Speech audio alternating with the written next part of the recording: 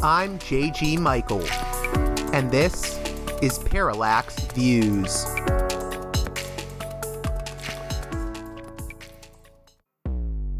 Hello, this is Mike Swanson. In a few moments, you're going to listen to another segment of Parallax Views. But before you do that, let me tell you about my new book, Why the Vietnam War. It's a sequel to my previous book called The War State, which has lots of positive reviews on Amazon. It's been out for years. But this one is a more detailed case study of how American empire and national security state operate using Vietnam. And I believe it shows also how things work today, how policy is actually made and why. So grab the book on Amazon.com, Why the Vietnam War.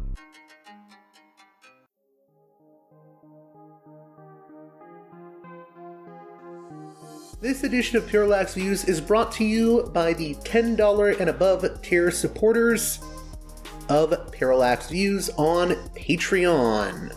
So, with that in mind, producers credit shoutouts to Gunnar, Mark, Alexander, Catherine, Tilo, Emilia, Jeff, John, Bert, Brian, Elliot, Michael, Brace, Nick, Galen, Arlen, Bo, Gigadelic Media, Chance, Chase, Dan, David, Gary, Ishtofer, James, Martin, Matthew Ho, Nobody, Thomas, and Dano.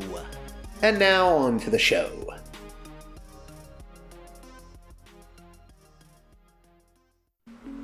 Hey there, Parallax Views listeners. On this edition of the program, in our first segment, we'll be speaking with Thom Hartmann, well-known progressive radio host and the author of the Hidden History of America series.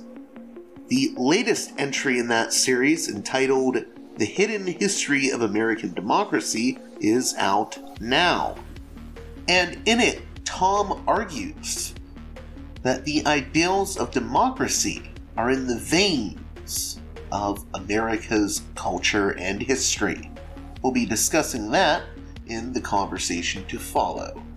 So, without any further ado, let's get right to it with Thom Hartmann.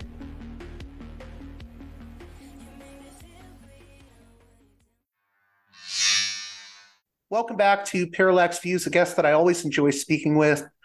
Legendary progressive radio host and author of the new book, The Hidden History of American Democracy, part of a long-running series now, the Hidden History series. Thom Hartmann, how are you doing? I'm great. How are you, Joe? I'm doing great, and I'm excited to be talking with you about The Hidden History of American Democracy. This is how many titles are there now in the series? This is the 9th book. Wow. They're great little sort of pocket-sized books that give you, a sort of overview of things from a progressive perspective, and I highly recommend them. I guess where I want to start with this book is you open the book by saying democracy is in our genes. Maybe you can explain what you mean by that. Yeah, in fact, this is one of the myths that I wanted to go head on, in the book. Is the idea that democracy is some weird thing that some brilliant, old white guy in Greece 3,000 years ago figured out, and therefore we need to all kind of bend and contort ourselves into, in order to make it happen. And in fact, democracy is intrinsic to our humanity. It's intrinsic to our being an animal. And a decade or so ago, a couple of scientists in the UK, Conrad and Roper, put together a proposal of a paper that was published in Nature, suggesting that virtually all group decision-making among animal species would be found to be democratic, small d democratic in nature, that 50% plus one would constitute an acceptable decision. And then, some groups started testing this hypothesis, one particularly by James Randerson. Near the university, they had this herd of red deer, and they put cameras in the trees to watch their behavior and to see, how do they decide, for example, when to go have a drink, in the local watering hole. There's 3 watering holes. How do they know which one to pick? If they go too soon, the deer, animals in the herd won't get enough food. If they go too late, the younger or older or weaker animals might be dehydrated. It could be a health risk. How do they make these decisions? And the assumption's always been that there was an alpha animal. This is a real big part of human mythology, basically, that there's a leader who everybody follows. And in fact, most species do have social species do have alpha animals, but the alpha animals almost never are directing decision-making. The only area where they have alpha power, where they have first choice, is in the selection of sexual mates, which, comports with Darwinian's theory of, natural selection and, Richard Dawkins's selfish gene. You want the strongest to procreate. But that has nothing to do with group decision-making. So I interviewed Tim Conrad and asked him, what happened when he published his piece. And he said, we heard from the bird people, the ichthyologists. And they said, is that ichthyologists or is that the fish? Whatever. Ornithologists. We heard from the bird people that, when the birds you see a school or a flock of birds flying along, and all of a sudden the whole flock just makes a left turn. And it's like, I always thought they had to be psychic, right? Because you can't hear, somebody yelling left, left. It's how do they know, right? And he says, what's happening is with every wing flap, they're slightly moving their bodies to one side or another, every single animal, and they're all essentially voting on the direction they should be moving. And when 51% of them all are pointing 3 degrees to the left, the whole flock goes 3 degrees to the left. He said, then a fish guy called him up and said, same thing with the schools of fish. He heard from bug guys who said, yeah, we see this with our ants, or we see this with balls of gnats flying in the air and moving around in the summertime. The primatologists, yeah, we see this with gorillas, with chimpanzees. It's, the group decision making is always democratic, or usually democratic, except when it comes to sexual selection. And what this tells us, and why this is such good news and such important good news, is that democracy is the default state of humanity. It's the default state of all animals, or virtually all animals, certainly all social animals. And we are definitely a social animal. And if that's the case, then if you were to look at human societies that have been around for a long time and had plenty of time to do enough trial and error to figure out the best way to live, and I'm not talking about a few hundred years or even a few thousand years, but tens of thousands of years. We've been, fully developed with a brain like we have right now for about 300,000 years on this planet. And when you look at those societies that actually have roots that go back, Native Americans, 19,000 years on this continent, Native Africans, 300,000 years, Australian Aboriginals, 34,000 years. When you look at those societies, more often than not, what you find are societies that are highly functional because they are highly democratic. There was a fascinating piece. I wish I'd I wish it had been published before. Went back when I was still writing the book, because it's not in the book. It was just published 2 weeks ago in Nature. About democracy in Mesoamerica. These archaeologists are doing some really deep dive work in Central America. And what they found is that there's literally hundreds, thousands of communities. I mean, some towns as big as hundreds of thousands of people, where there is literally no evidence of either great poverty or great wealth. That these are societies that were run democratically, small d democratically, and they were run in a way that was economically egalitarian. And those societies, compared to nearby societies that were still run as kingdoms or dictatorships, like the Incas and the Mayans, those societies were much more resilient when it came to encountering disease or drought, or even being attacked or raided by nearby communities. So we don't have to, it's like, the kind of the foundation of modern conservative thought is Thomas Hobbes's book Leviathan from 1635, in which he talked about how in our natural state, the life of man is nasty, short, and brutish. In other words, we're inherently evil, and that without the iron fist of church or state, life would become nasty, short, and brutish. And it turns out that, Hobbes was wrong, and Jean-Jacques Rousseau and John Locke, who both, pointed that out, were right, that humanity is essentially good, and that if we engage in group decision making, we generally get better outcomes than when we engage in autocratic or oligarchic decision making. One thing that I find interesting about this book, and I also see parallels to it in some of your other work, such as one of my favorite books that you wrote is ADHD, A Hunter in a Farmer's World.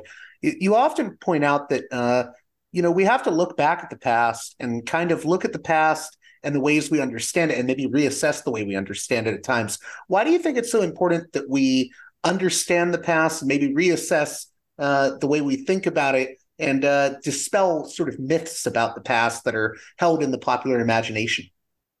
That's a great question.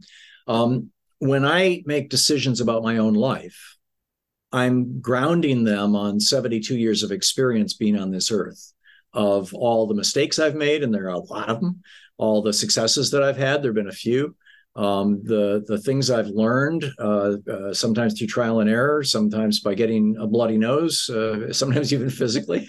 So that's my personal history. It informs my going forward. If I were to suddenly develop amnesia and remember nothing of of the 72 years leading up to this moment, I'd have a really hard time making any kind of reasonable decisions. So, our society doesn't exist in just my single lifetime or your single lifetime. Our society has feet, has roots that go, down into the beginning of humanity. And in the modern sense, the modern Western civilization is about 7,000 years old. Modern, quote, civilization around the world, agricultural civilization, is 9,000 or 10,000 years old.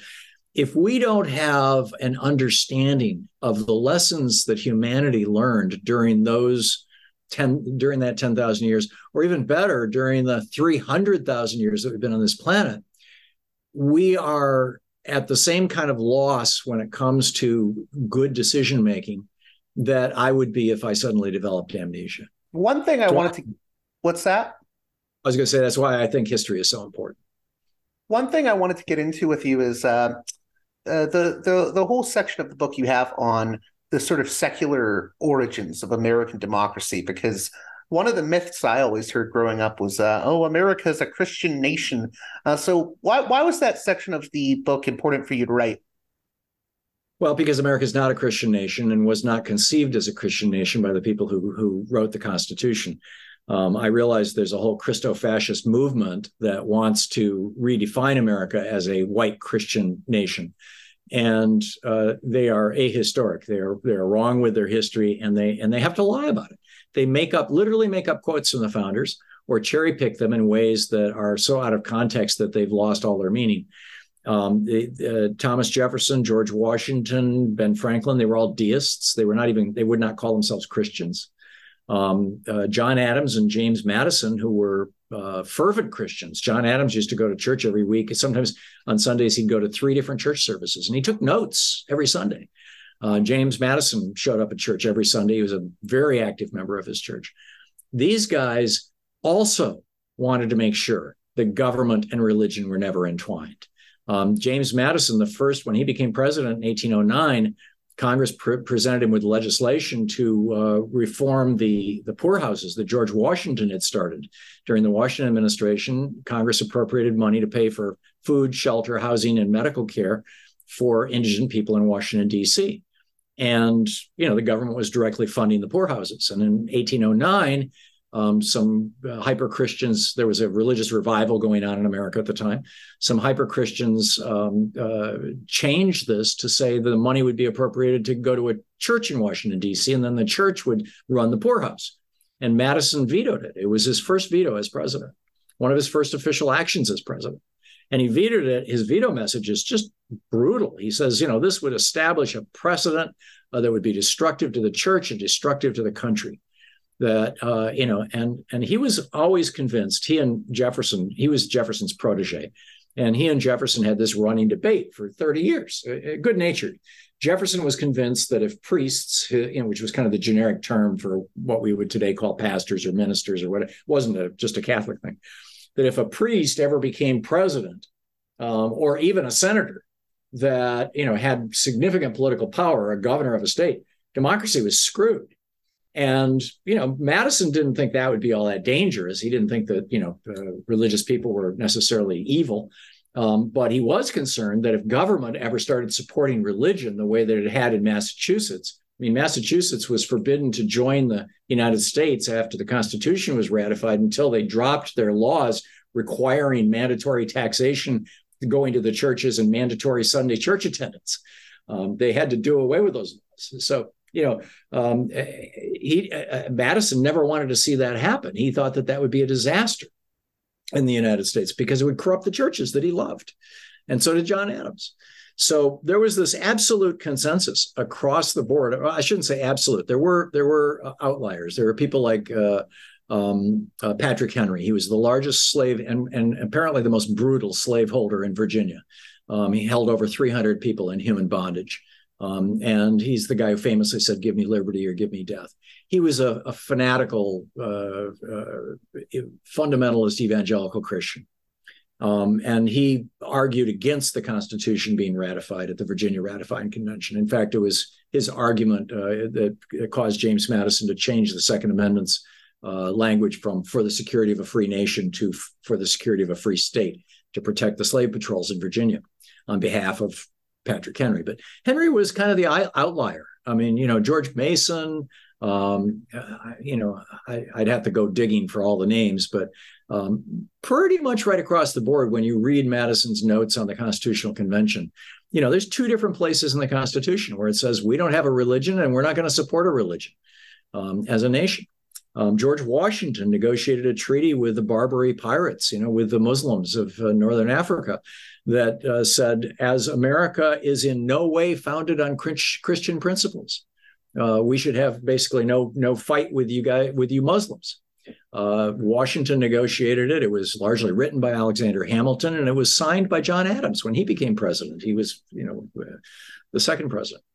So there was a long history of this throughout the founding era. And, we've been through a few religious revivals in America, and we've been through numerous experiments trying to insert religion into politics. Probably the largest were the official recognition of Christianity in the Deep South during the Confederate era, from the 1830s to the 1860s.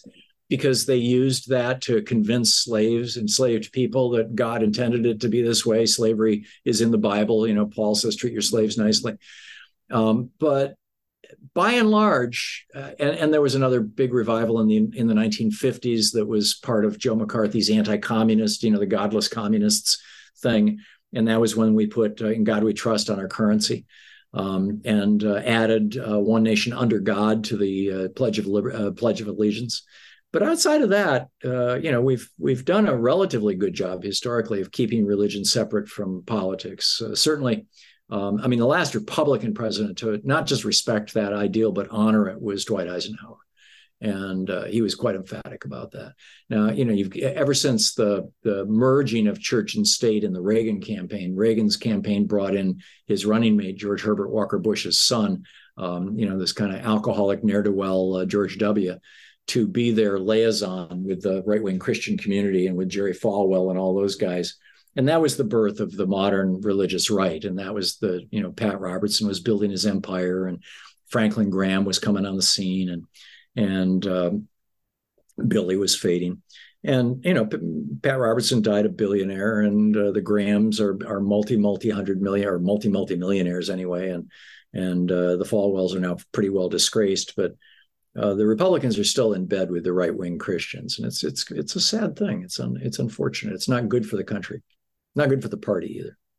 One part of your book that I really wanted to get into was I think you have some criticisms in the book for certain elements of the left when it comes to how the left engages with the founding fathers or, say, the Constitution. I know you have some criticisms of Charles Baird, who famously wrote an economic interpretation of the Constitution.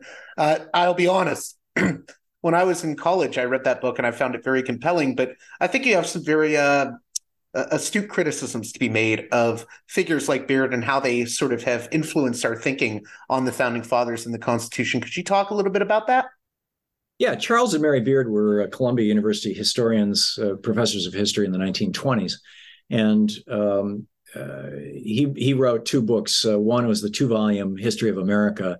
And he was kind of the Howard Zinn of his day, as it were, although he was a more mainstream historian, but he was considered a socialist and arguably considered himself, his wife considered herself a Marxist. And then he wrote a book, An Economic Interpretation of the Constitution. The title is something like that. I don't remember the exact title. But he did it. You read the books, and I have also read these books. And in fact, I read them more than a decade ago, the first time I wrote about them in a book called What Would Jefferson Do for Random House? And he really wasn't basing his conclusions on any evidence.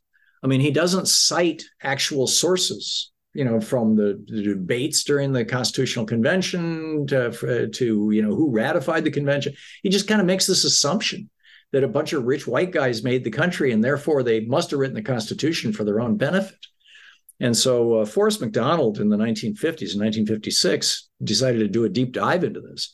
And he went back and he looked at the ratifying conventions of all 13 states where they were debating the ratification of the Constitution. And he looked back at the people who signed the Constitution. And what he found was that the majority of people who were opposed to the Constitution were the very rich. And the majority of people who were in favor of the Constitution in the states, in the ratifying conventions, and in the Constitutional Convention itself, Patrick Henry walked away from it. He was one of the richest men in America. In the Constitutional Convention were doctors, teachers, lawyers. I mean, just not rich people. They were professional class, many of them. And in the ratifying conventions, there were a lot of farmers. There were a lot of and just subsistence farmers. Teachers. People who were middle class or lower middle class, and they were gung ho for the Constitution. So, this interpretation that the purpose of the Constitution was to support the interests of rich white people serves rich white people. As long as they can keep us convinced of this and the Supreme Court can keep interpreting it in that context, it's a useful mythology, but it's not a true mythology. Can we talk a little bit more about that? Because, something that always gets brought up when people are criticizing the Founding Fathers is either, they only wanted, white property owners to vote, or the fact that some of the founders were slave owners. So how are we to square that with the sort of progressive image that you're giving us? Well, first of all, for their time, they were insanely progressive. I mean, they took on the largest empire in the world and created the first modern democracy in history. Secondly, most of these people were not wealthy. The richest man to have signed the Declaration of Independence was John Hancock. And he was worth, in today's dollars, $700,000. I mean, that's not rich. That's not rich at all. I mean, Jefferson died in poverty, in bankruptcy. Washington died out of money, bankrupt, nearly bankrupt. Madison, his family lost his home within a generation. And literally none of these people, including John Hancock, left dynastic wealth behind. There's not a single building that has their names because it's been continuously in their family since the days, the Rockefellers, the Vanderbilts, the DuPonts, that level of aristocracy, of true wealth, literally did not exist among the men who were leading, and the women. Actually, there were women as well who were leading the move to separate from England and create a democratic republic. They were what today you would call the upper middle class and the middle class, by and large, and they knew it. There were dynastic families here. There was dynastic wealth here in the United States. The Johnson family had a castle on the Hudson River. With hundreds of retainers of people who dressed like the Swiss Guard at the Vatican. They imported European indentured servants, but they all fled to Canada during the Revolutionary War. Most of the really, really rich in America either went to Canada or went back to England. Also, there's nothing in the Constitution that says you have to be a landowner to vote. And in fact, in many of the northern states and some of the southern states, people who did not own land could vote. There's nothing in the Constitution that says you have to be white to vote. Black people were voting in the first 20 years after the ratification of the Constitution, from 1789 right up through the 1810s. Black people were voting in the North. In some states, they continued to vote right up to and through the Civil War. Women were voting in many states in the North in the early years. It was probably around the 1830s that pretty much every state adopted a policy of not allowing women to vote for the protection of the weaker sex. So, they were pretty friggin' radical. And then also the issue of the founding and slavery, I guess, is the other one that comes up a lot with people. Yeah. Yeah, well, there were, a number of them were slaveholders, and most of them, Madison, Jefferson, they didn't just say, "Hey, I think I'll go out and buy some slaves." Jefferson inherited slaves from his father when his parents both died. His father died when he was 15, and he inherited his mother, his sister, and the Shadwell family farm and the slaves that went along with it. It was how life was done in Virginia at the time. I'm not justifying this by any means. I mean, slavery is a horrible, horrible institution. And Jefferson on multiple occasions tried to end it and paid a huge political price for that. But, and there's some interesting new biographies about that, not just about him, but about a number of the founders. But it was a huge issue. It was a huge debate. Slavery was a huge debate at the Constitutional Convention. About half the people there, from the northern states were openly opposed to slavery. And several of the people from the southern states were very ambivalent about it. They just didn't know how to let go of it, how to get rid of it. And that's why they put into the Constitution that in 1808, after 1808, it would be illegal to have any international slave trade, no more importation of people from Africa or anywhere else for the purposes of enslavement. The hope was in the 1780s when they were writing this thing, that would begin a generational transition away from slavery. It didn't turn out that way. Instead, the South slavery rigidified in the South, and about 2,000 families took over the South in large part because of the cotton gin, wiped out all the small farmers and turned the South into a fascist oligarchy, and then declared war on America, in 1861. I just had two more questions if you have the time. The first is, Sure. What do you hope that, listeners of this conversation who pick up the book, what do you want them to get out of the book? What do you hope they rediscover about, the long history of democracy and the idea of it within America? Well, it's not just a fascinating history and a set of and pushing back on right-wing crankery these days. The fourth part of the book, the fourth section, is a list of 21 solutions to some of the problems America is facing right now, and they're all grounded in this idea that if you actually believe that small d democracy is a good thing and is the way that humans and other animals best function, then a lot of these solutions become self-evident when you consider what should be the commons. Why do we even create society? Is it to have a few rich people and a lot of poor people, or is it for the benefit of the largest number of people? I mean, why do we have governments? Why do we have economies? Why do we create these rules like this? And when you understand, both the original intent and the nature of democracy, the answers to an awful lot of these solutions become self-evident. And the last question I wanted to ask you is, where do you feel that we're headed when it comes to the question of American democracy? Because I feel like the right wing in this country has become more radical than ever before, in my view.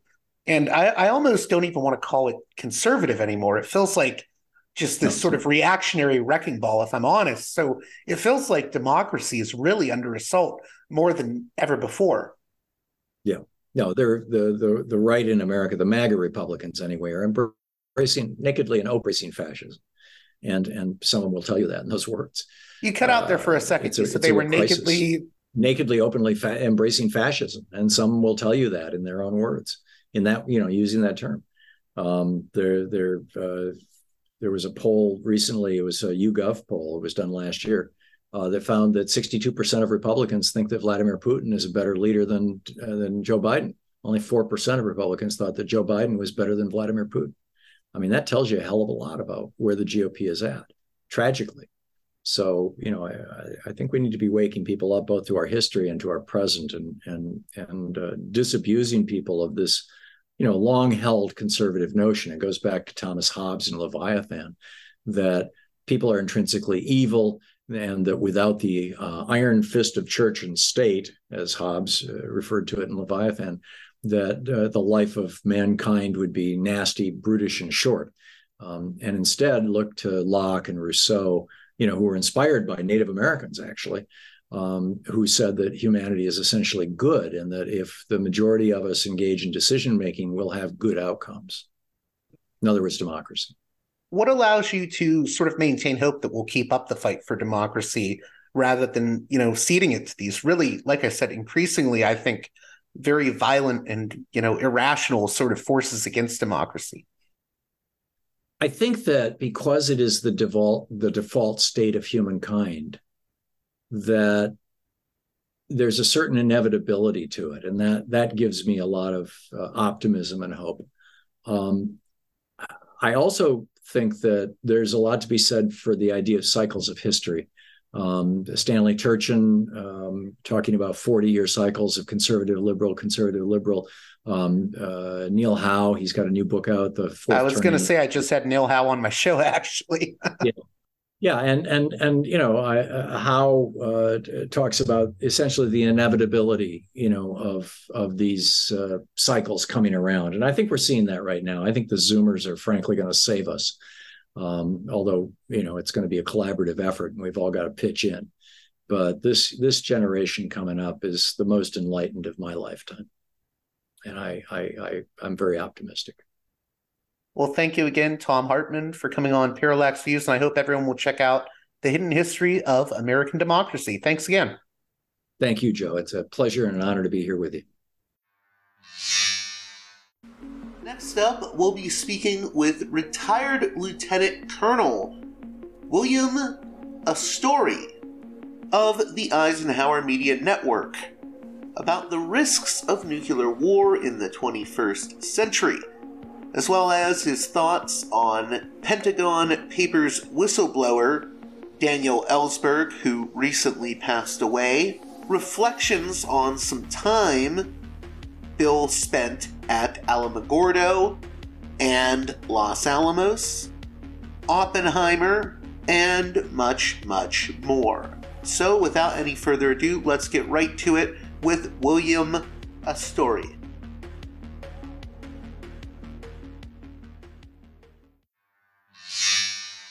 Welcome to Parallax Views, a guest that I'm really happy to be speaking with. I was just telling him off the air that I've actually been reading his work since I was transitioning from high school to college, back in the sort of Bush-Obama era. William J. Astore, who is a U.S. Air Force retired and history professor. So how are you doing? Great, JG. Thanks for having me on.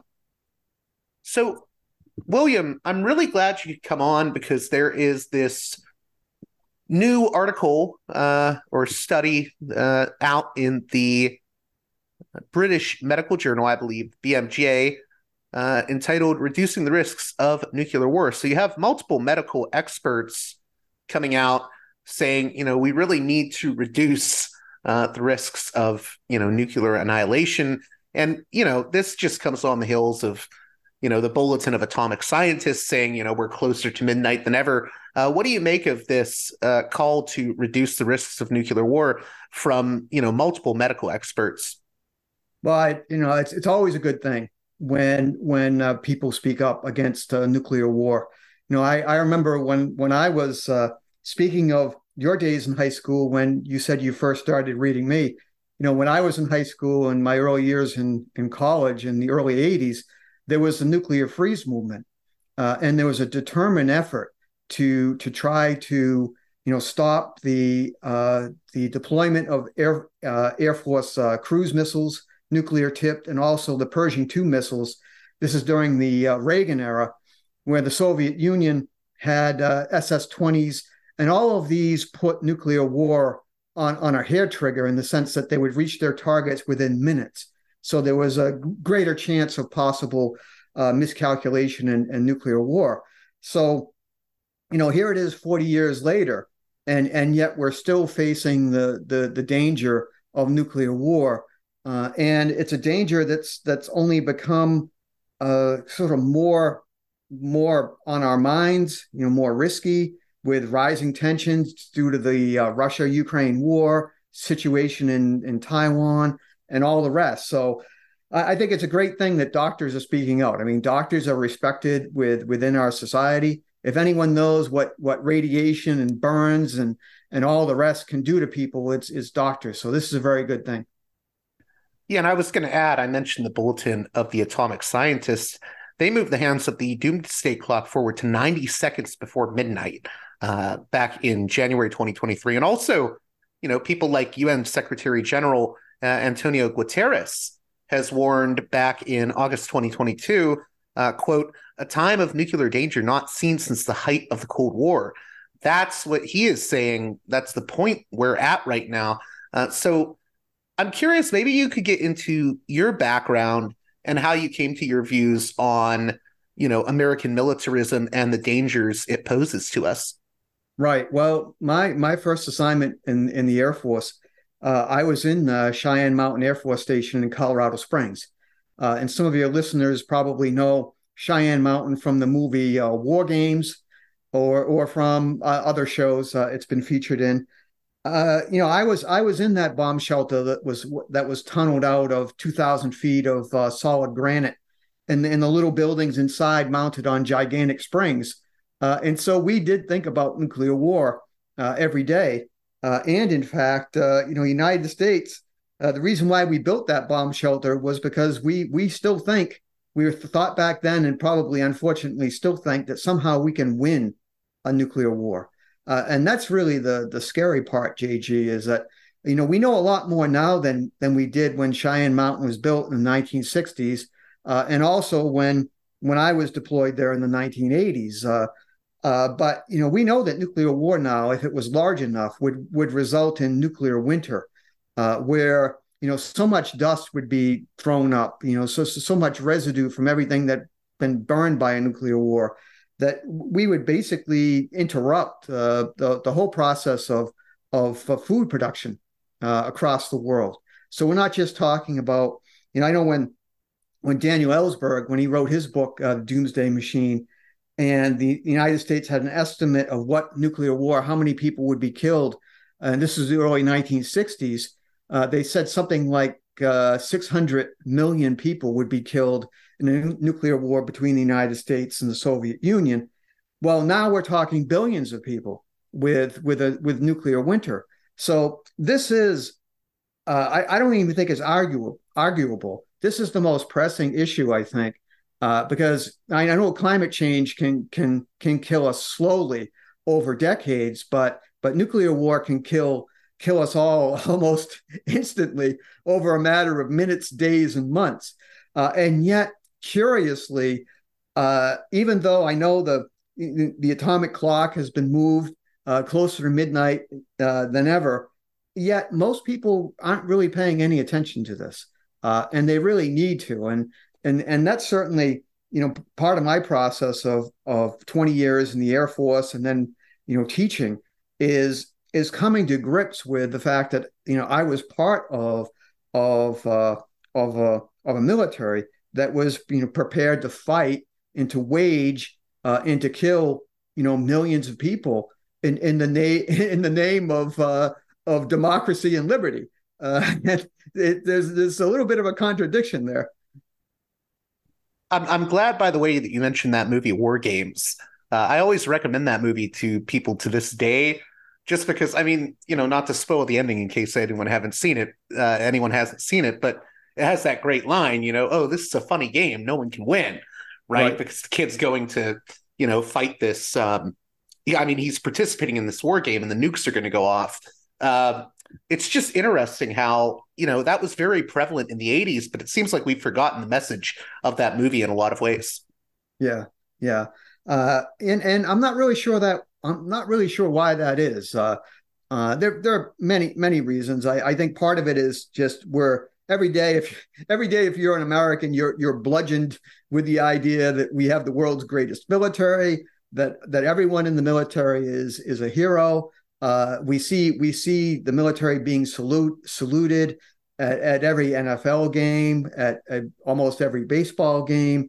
We see military flyovers at the Super Bowl. In fact, this past year, the big news was that the military flyover was all female crewed. So you're supposed to, as Americans, celebrate the diversity of the military, increasing diversity. So somehow it's better if the enemy is bombed by female pilots or black pilots or some other diverse pilot. Somehow I think that whether it's Afghan people or Iraqi people or people in Africa or wherever they are, they would prefer not to be bombed at all by Americans, irrespective of whether or not they're male, female, black, white, or anything else. Can you talk a little bit about Daniel Ellsberg? Because I have some younger listeners who may not even be familiar with who he was, or they may only know about the Pentagon Papers. Right. Yeah. Daniel Ellsberg was a great guy. He had the credentials. He had military credentials. He had served in the Marines, and then he went into RAND, the RAND Corporation, as a civilian analyst.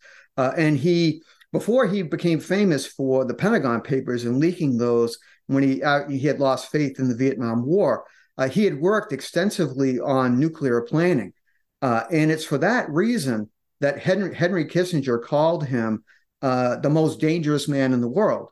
When Ellsberg started leaking the Pentagon Papers, what Kissinger was really worried about was that Ellsberg would reveal nuclear secrets.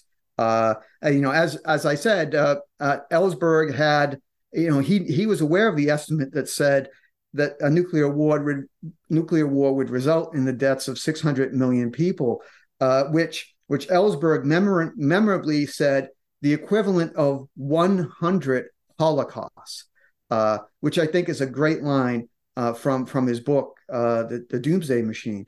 So, before he died, he kind of rededicated himself to trying to get the message out there that we are still facing the threat of a nuclear apocalypse. So, I always come back to, I know you mentioned war games. I'm a big Terminator fan, and I really like Terminator 2 because there's a great scene in there, where Sarah Connor is sleeping and she has a nightmare. And the nightmare, of course, is that there's a nuclear blast. And it's an incredibly well done scene that was actually praised by scientists as saying it did a pretty good job of showing what would happen to a city and to human beings under the threat of, under a nuclear attack. And of course, you probably are familiar with the movie that came out, again, I think it was when I was in college, called The Day After. That was during the nuclear freeze movement. I think it was 1983. And that was again, trying to alert Americans to the danger of nuclear weapons. But you don't really have any pressing sense that we still face this danger today. And I think that there are various reasons for that. But all the praise to Dan Ellsberg for trying to, before he died, trying to bring this back up again to all of us to say we seriously have to think about this.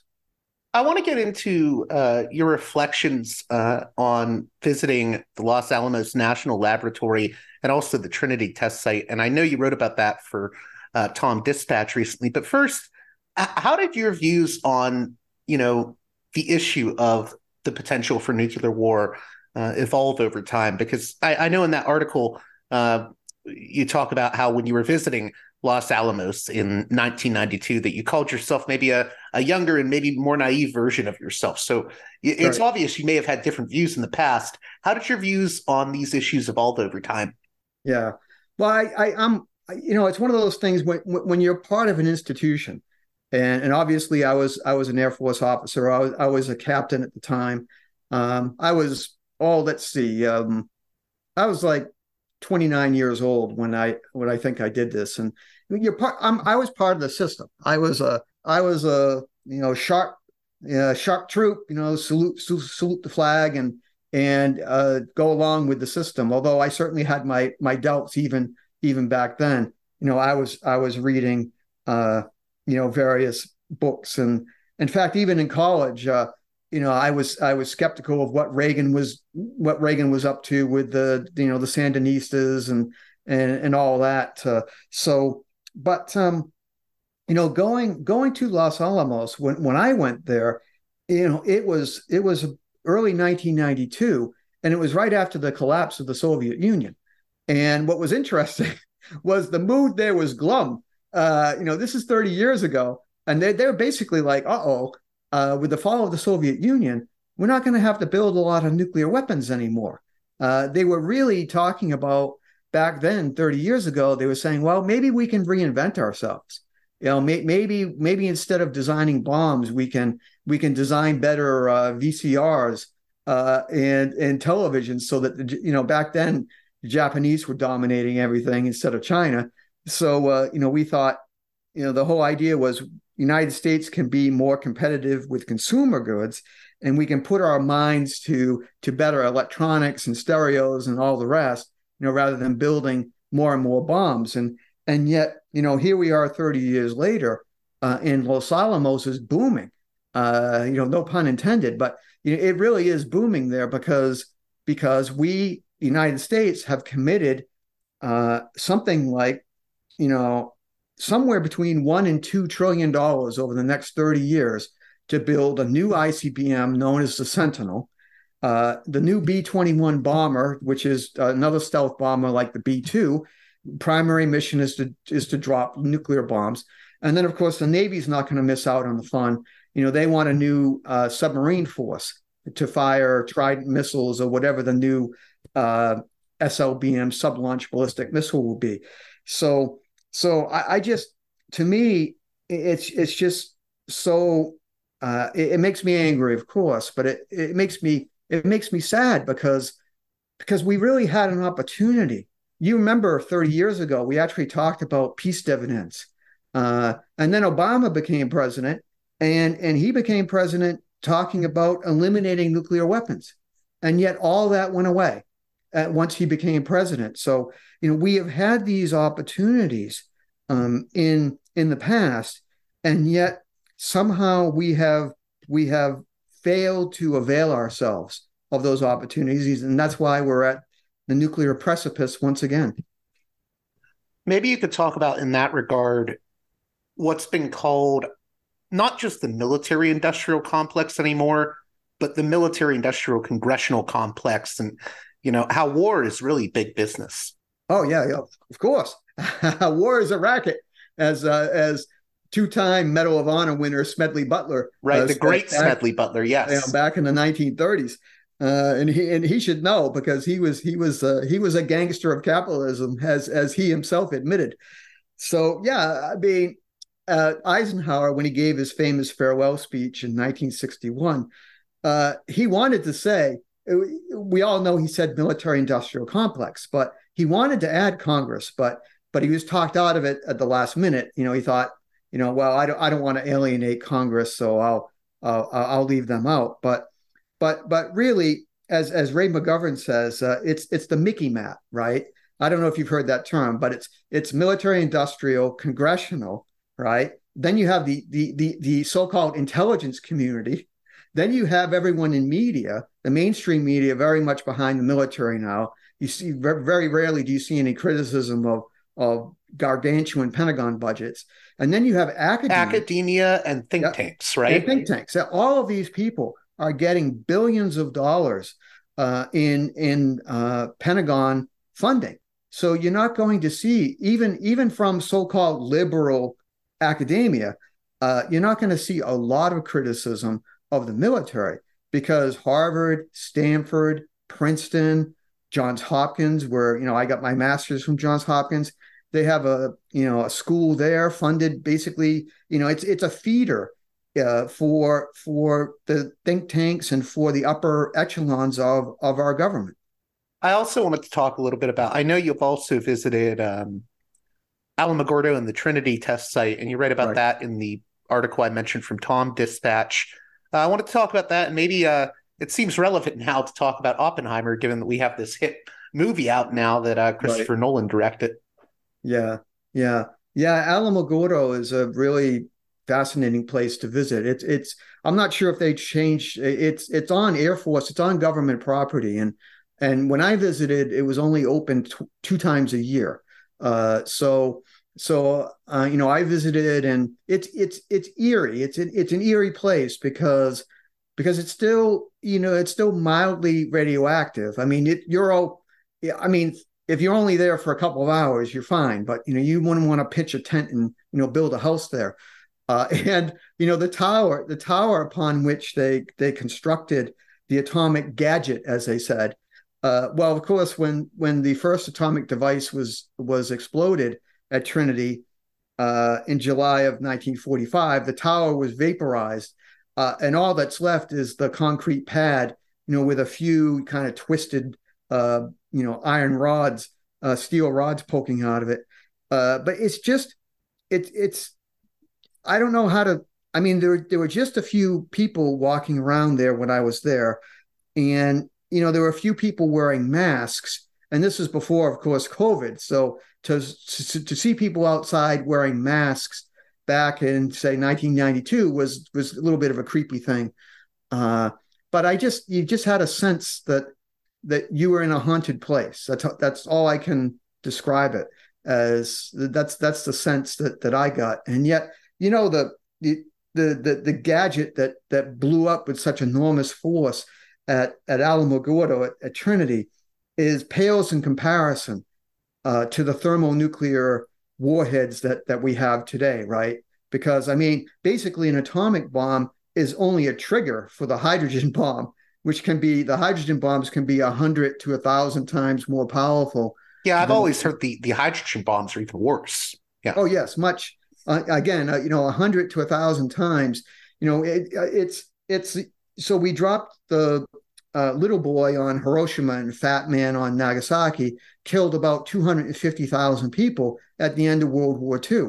Well, just one of these, 2 megaton bombs that's in the arsenal of Russia would kill millions of people in New York City or Washington D.C. I mean, it's really on a scale that's unimaginable, which is why you have movies like Dr. Strangelove and On the Beach and some of the other early movies of the atomic era that really did hypothesize Armageddon. So then, with regards to the renewed talk about the Manhattan Project in light of this Oppenheimer movie, I don't know if you've seen the movie yet, if you have thoughts on it, but what I'm really interested in is, what do you think maybe people have missed when it comes to the renewed discussion about not just Oppenheimer, but the Manhattan Project more generally? Right. Well, I guess a couple of things.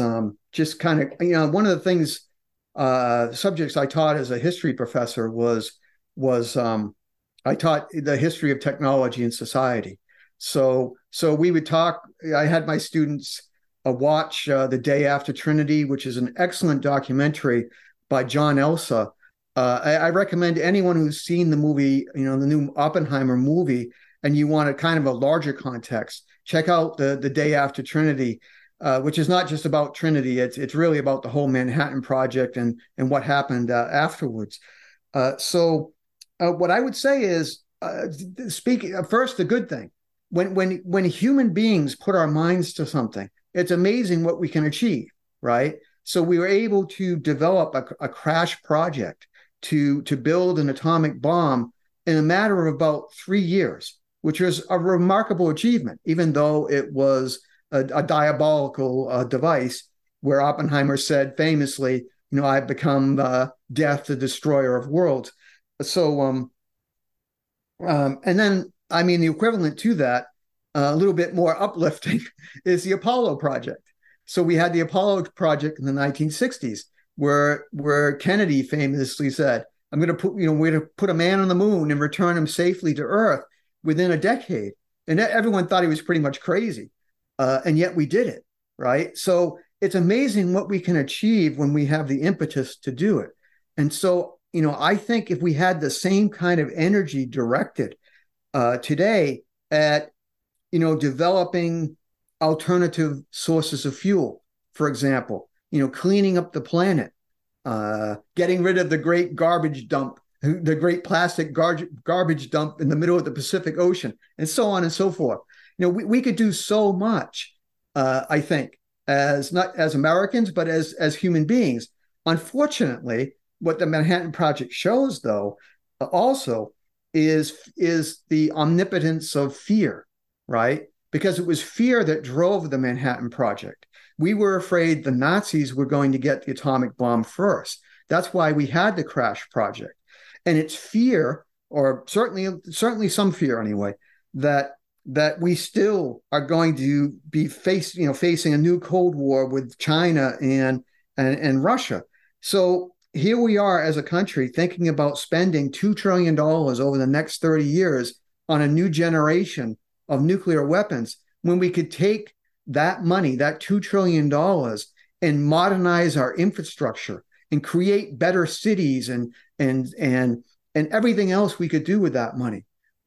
We've shown what we can do as Americans, and yet, our energies are being misdirected. That's what I would say. I was going to say too, it's interesting when we talk about the Manhattan Project being driven by fear. The fate of someone like Oppenheimer, the American Prometheus.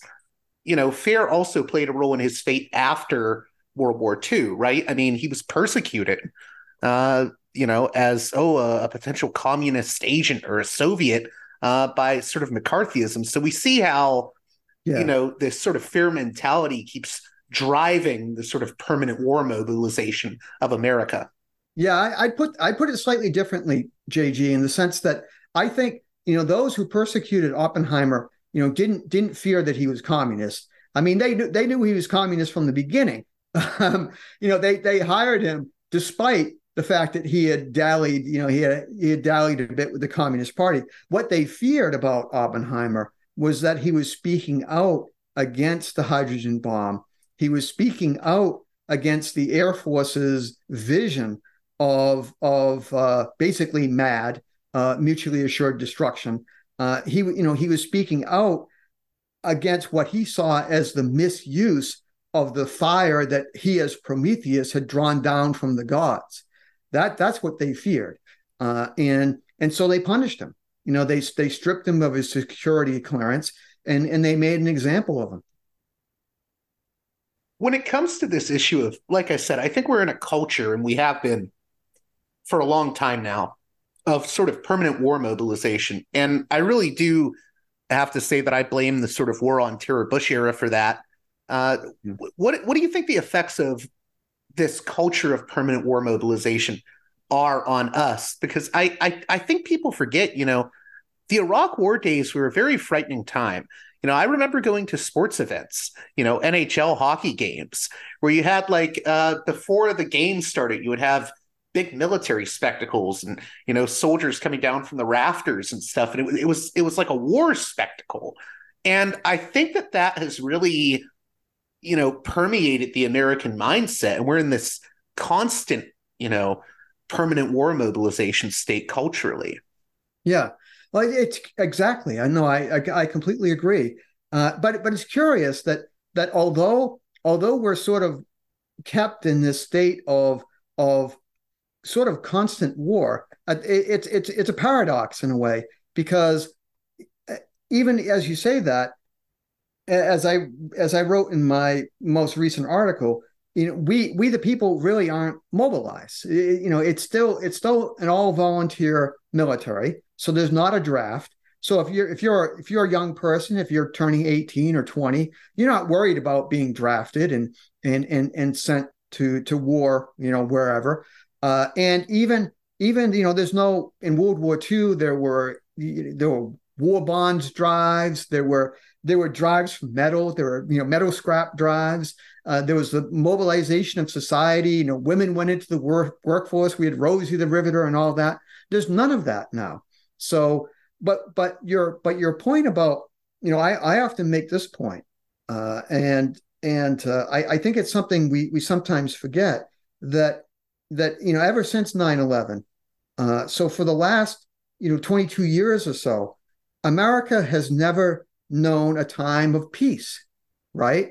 I mean, we're in a permanent state, more or less, of low-level discomfort with permanent war against terror or something. Uh, the whole idea that peace should be normal and war abnormal has gone away.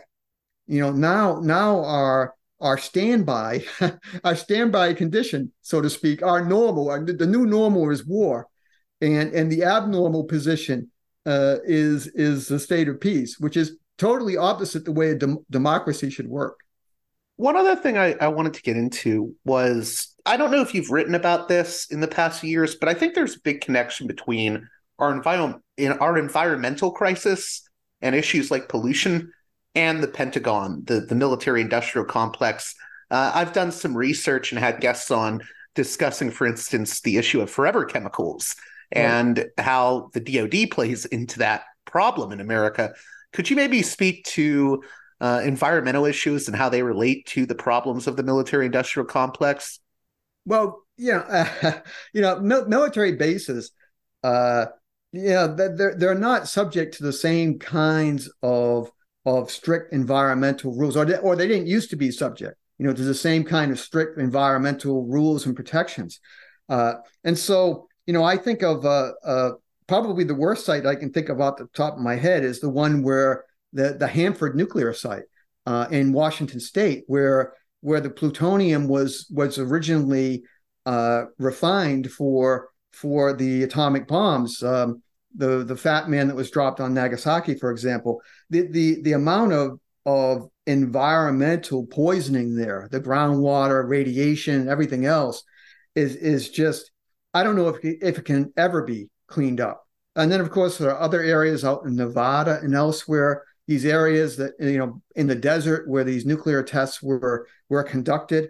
Most of the time, we always think that, put it out in the middle of nowhere, but there's always people, right? There's always someone who lives fairly close. So one of the things I think that came out of the Oppenheimer movie that was missed was, there were people who were displaced from Alamogordo, before the atomic bomb, the atomic test at Trinity was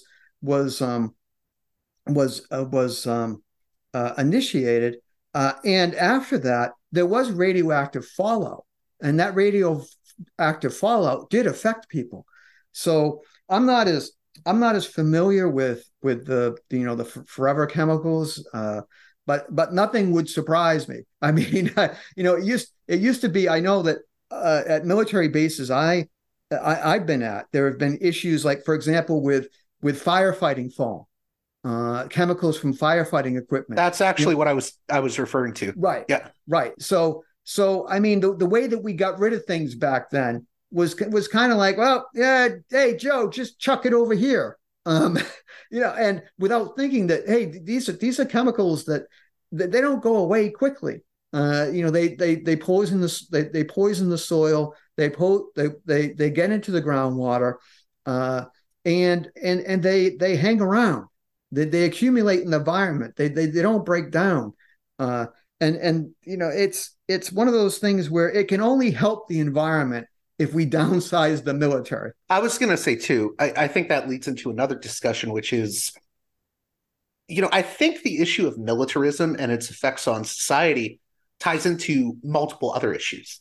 So, like, for instance, if you're concerned with issues like policing, you Right. have to talk about the issue of militarism, because, I mean, ever since 9/11, at least, our police force has been militarized. And then you look at something, if you're interested in the war on drugs, all of these things, I think, are very connected.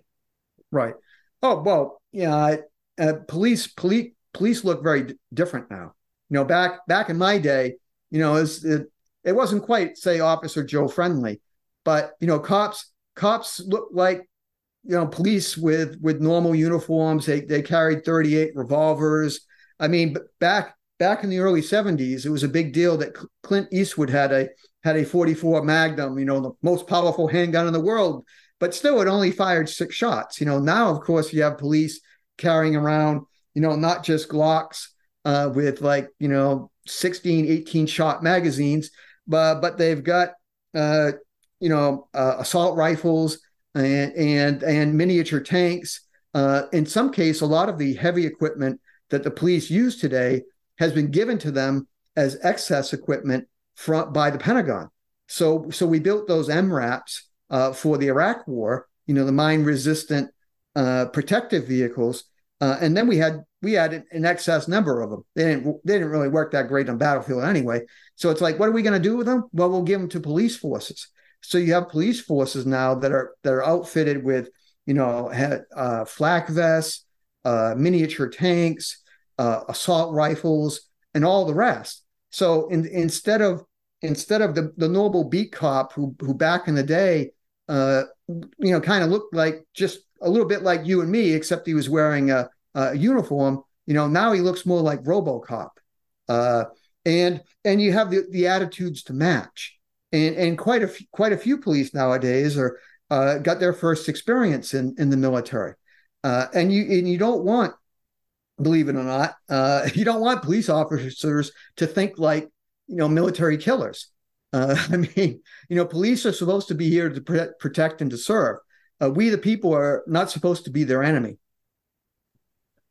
Yeah, and I was also going to say another issue that this ties into is systemic racism, because for as much as we hear things about how we need a more diverse military in terms of color, creed, and background, I mean, it kind of ignores you can wrap militarism in a rainbow flag. It doesn't make it any less harmful to marginalized people around the world. No, that's true, and I've even seen ads that the CIA is putting out. The CIA is putting out these ads, featuring like maybe a young Black female talking about how great it is to work at the CIA and be an intelligence operative, and it's like, well, geez, I don't know, is that really progress? Shouldn't we be thinking about not so much that the CIA is a little bit more diverse? It used to be that the CIA drew a lot from the Ivies, like from Yale, also Mormons, believe it or not, because one of the things about being a Mormon was you don't use drugs, right? So when you go through the CIA asks you, have you ever used drugs? A lot of people, especially in the 60s and 70s, you're like, oh yeah, I tried marijuana, or I tried cocaine, whatever. It's like, nope, you're disqualified. Whereas a Mormon, someone brought up as a Mormon would be like, no, I don't even drink caffeine because that's against. So, but anyway, I digress. I just had a friend who's Mormon who was in the CIA, and he was talking to me about the CIA and how there's a fairly strong Mormon component there, or there was. No, it really doesn't help nowadays that as Norman Solomon's new book, he talks about the fact that when you look at all of the countries where the United States drop bombs, where they're supporting brutal right. wars of oppression, the Saudi Arabia and that war in Yemen, the U.S. military is supporting that. So I mean. Exactly. Yeah. So basically, the Saudis could not have done the kind of bombing raids that they did without American planes refueling them, without American-made weaponry, and all the rest, and without even, in some cases, American intelligence. So yes, I mean, obviously, when you think about the people who have been bombed or otherwise on the end of made in USA munitions. Most of them, if not all, lately have been Black and brown. Another thing I wanted to touch upon here was you've written about the sort of Pentagon black hole when it comes to the money that goes into it. And I think people don't really consider that enough, especially, people that aren't honed in on these issues. Can you talk a little bit about just how much of our taxpayer dollars go into the war machine? Yeah, it's the sum is so large that it's really difficult for people to conceive, because more than half of federal discretionary spending goes to the Pentagon. And what does that mean in practical terms? Roughly this year, I think the projected budget is $886 billion, which is just an incredibly large. It's a larger budget for the military than the next 10 countries in the world combined. That includes China, includes Russia, and the other countries are American allies. So you have to ask yourself, why is it that we as Americans dedicate such a huge sum of money to the Pentagon and to the military? At the same time as we're spending this immense amount of money, the Pentagon keeps failing audits. So they have failed 5 financial audits in a row. So we're basically throwing money at drunken sailors and telling them to spend. And no offense to anyone from the Navy, but we're throwing money, I'll say, at drunken airmen, and just saying, here, spend more. We don't care that you can't account for the money, but you keep us safe, and we're going to give you even more money. It's. I think we need to realize that what we're spending this vast sum of money on is not for American defense. It's not for national defense. It's for an international empire, because that's what the United States is in charge of. Basically, we are an empire, and those at the top will, if they won't use those words, certainly Karl Rove under Bush was willing to say we're an empire now, and we do what we want. Of course, we're an empire because we have 750 bases around the world. We're the most powerful military. We have the most powerful military. We throw our weight around. And as I was in the Air Force for 20 years, and our motto was, global reach, global power, and full spectrum dominance, meaning that basically the argument was that to keep you safe, we have to dominate everywhere. We have to be dominant in the air, on land, at sea, cyberspace, space. Now we even have our own space force. So it's just absurd, the amount of money we throw at the military. And meanwhile, we have other issues still with, to me, the biggest defense issue, in my view, is something like climate change. Right. We have increasing, inequality economically in this country, and yet it seems like the resources we need to address those issues are going to this Pentagon black hole budget. Right. And of course, the more money you give to the Pentagon, and the larger it becomes, the wider it's deployed. Basically, the Pentagon burns enough fossil fuel. I think the Pentagon accounts. If the Pentagon was a country, it would burn roughly the amount of fossil fuels as the country of Sweden.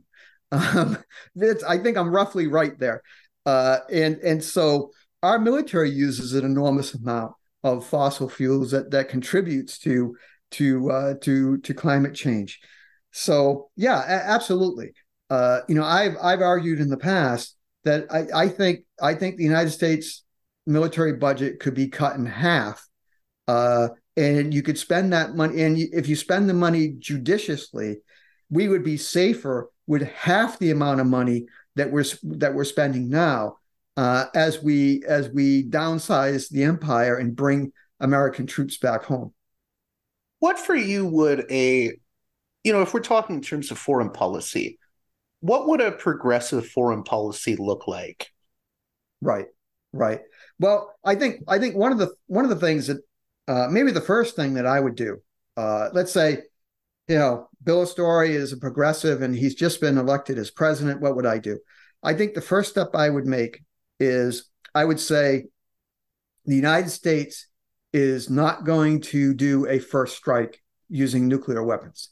I think that the United States, we still reserve the right to launch a first strike. And I think there's a couple of nuclear powers that don't. I think maybe China and India.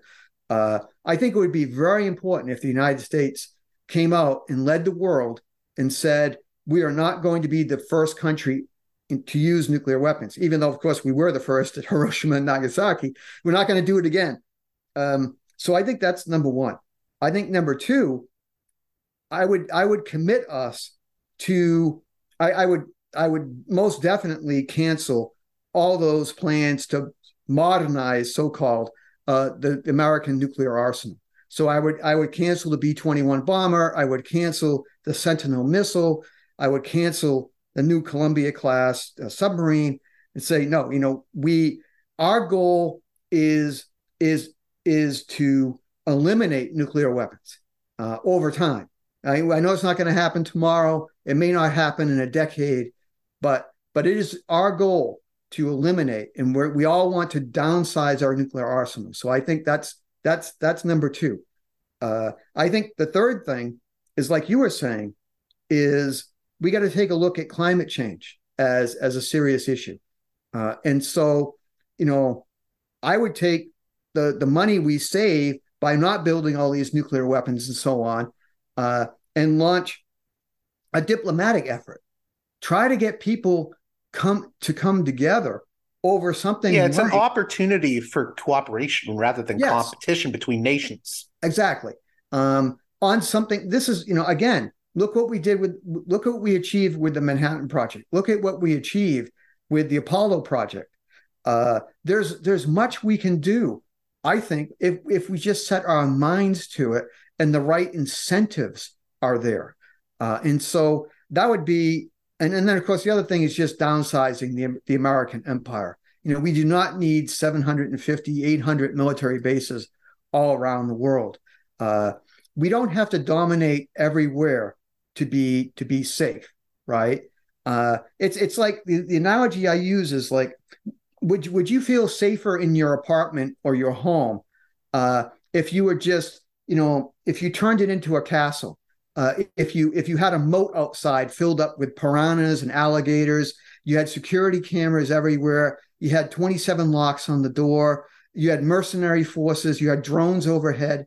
Would that really make you feel safer? That's kind of like the United States now. We have not only that, but in a way, a lot of the things the military does that they say are keeping us safe actually creates what has been called by people in the CIA blowback. Right, exactly. Yeah, Chalmers Johnson famously wrote 3 books, and he kind of introduced that whole blowback idea, which was a trade term, I think, from the CIA.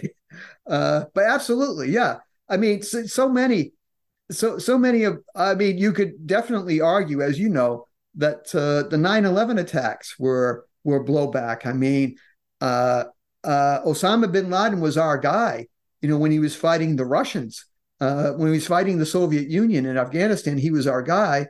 But once the Soviets pulled out, we abandoned him.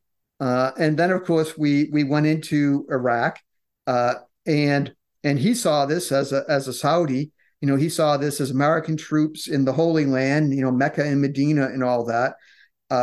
And so, we do create a lot of trouble for ourselves. I was going to say not only that, but if you actually read, I believe the writings of Osama bin Laden or associated figures, one of the rallying cries that they would use is to say, oh, look at the military bases that the U.S. has all over the Arab world. And they would use that to sort of stoke resentment. Yeah, it's kind of interesting because we see those military bases as little islands of democracy. I kid you not. It's like, American troops, we're sent overseas. People are like, well, you're an ambassador for America. You're going to show them the American way. And actually, what usually happens is, if you've ever been to a military base overseas, they're little Americas. It's like we bring our our ice cream with us. We bring our food with us. Because we don't want anything to do with the way that foreigners live. So we end up being ambassadors, but sometimes we end up being an ambassador in the sense of being ugly Americans. Yeah, I was just going to add to that. Even, I think people forget, if you're in, say Afghanistan, and when the U.S. military was still there, and you just have drones flying everywhere monitoring you, basically, or you have, there were cases where weddings were accidentally bombed, right? I mean, that actually, I think, creates terrorism. Right. No, absolutely. I remember just real quick, an anecdote where, I read about an Afghan kid, it's like a, nice sunny day. And they asked him, he said, I hate sunny days. It's like, why do you hate nice, clear, sunny days? He's there because that's when the drones fly. So, think about that. If we're an American, like, hey, it's a sunny day, it's nice, let's go out and play. We never stop and think there might be a drone hovering at 20,000 feet, or that the wedding party that we have in our backyard might be mistaken for a terrorist gathering, and everyone ends up being destroyed by a Hellfire missile. Closing out here, just getting back to the issue of nuclear war and the risk of it. What do you hope that people get out of this conversation we've been having? And how would you drive home the point that, these risks are very real and we need to start thinking about them more? Yeah. Well, war is inherently risky, and nuclear war just elevates that risk in a way that's really unimaginable. I mean, right before I got to Cheyenne Mountain, we had a couple of false alarms in the early 1980s, where just because of circuits that went wrong, or a scenario tape that was loaded into the computer that showed an attack, and we thought it was real. There were B-52s scrambling with nuclear bombs heading toward the Soviet Union until we figured out that this was a mistake. So there have been a lot of accidents. We've accidentally dropped nuclear bombs on Spain that fortunately didn't explode. There was a Titan nuclear missile that almost exploded here in the United States. I mean, this is something that we need to take, very seriously. And I guess from my perspective, something that always stayed with me, one day I was in the Missile Warning Center in Cheyenne Mountain. This was in the 1980s. And it was during one of these war games, in fact, where we load scenario tapes and we make pretend that we're having a war. And I was watching one of our computer monitors, which were low tech back then. It was just kind of like green and white. But I saw the missile tracks. Now, of course, again, these were fake missile tracks, but it was loaded on a scenario tape to simulate a war. I saw those missile tracks leaving the Soviet Union, crossing the North Pole, and terminating in American cities. And I was sitting next to a guy who's like, well, there goes Kansas City. And we all knew it was phony. We knew it was fake. We knew it was just a scenario. But that brought home to me, because I just thought to myself then, and we all, it was quiet. And we're all like thinking to ourselves, I think, what if this was real? What if this has happened? I'm not trying to keep you overly long, but I did want to ask, and I know I sort of asked it before, but just to maybe have you elaborate more if you're open to it. Was there ever a decisive point for you where you said, I'm really worried that the militarism, the sort of empire building is, destroying the country. It's destroying the country I love. Well, was there a decisive turning point for you? I would say no. I mean, there wasn't a Saul on the road of Damascus moment where I just had an epiphany. I think it was gradual. I think partly it was just my education, just kind of thinking over time. Certainly, I think once I retired from the military in 2005, I obviously, once you retire, you feel a little bit more open, a little bit more free, ironically, to speak your mind without breaking ranks, so to speak. Certainly, I mean, there are things that angered me. Like I remember it really made me angry what happened with Pat Tillman, and the way the Army covered up Pat Tillman's death was something that was a galvanizing moment for me. And then when I wrote my first Thom Dispatch article in 2007, what was really angering me back then, and that finally, I guess, got me off my butt to start writing, was the way I saw Bush Cheney hiding behind the bemedaled chest of General David Petraeus. That we all knew the Iraq War was going very poorly, that the war was basically lost, and yet it was General Petraeus who was kind of celebrated as the new American Caesar almost, put up there on TV screens to reassure us that we could still win. Although, if you'll recall, he always said the gains in Iraq were fragile and reversible. And it is a repeat of the kind of testimony that we used to get in the Vietnam War, the 5 o'clock follies, the idea, look behind me at these charts. These charts are showing that we're winning in Vietnam. We're winning in Iraq. And yet, a few years later, we've lost. And so I guess it's those things that all of it kind of combined that brought me to where I am today. And also, I know that you ended your most recent article with a little quote from Scripture, and I wanted to bring it up because, like you, I had a Catholic upbringing. Good. But you quoted a piece of Scripture: "Pride goeth before destruction, and a haughty spirit before a fall." Maybe you could just explain why you wanted to use that quote at the end of your latest piece.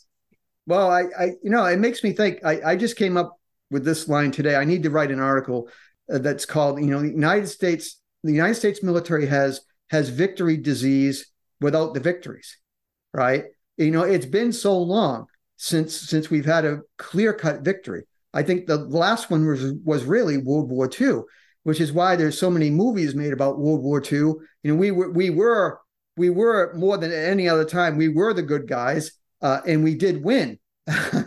So with a lot of help, of course. But the problem is what gets me about the military today is all the bragging and boasting that we do, right?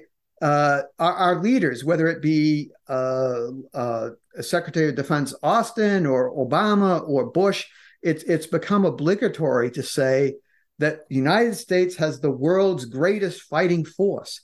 I mean, they've even said we have the world's greatest fighting force in all of history, right?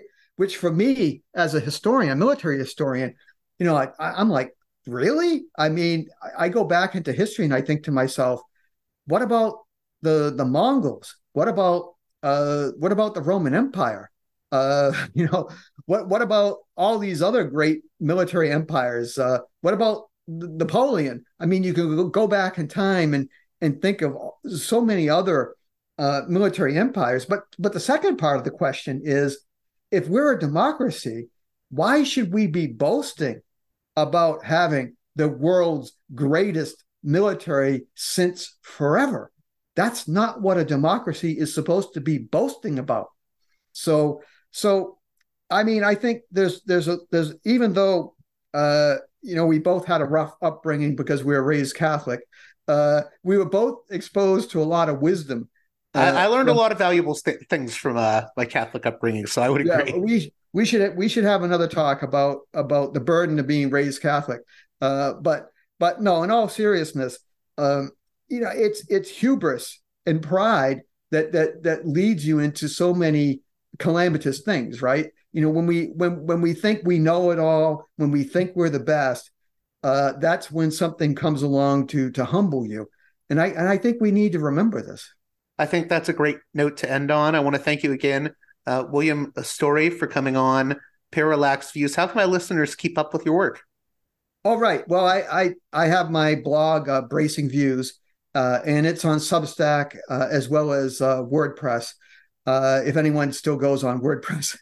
But all the cool people now are apparently on Substack since it's easier to make money. So Bracing Views. And then I also write a lot for ThomDispatch.com as well.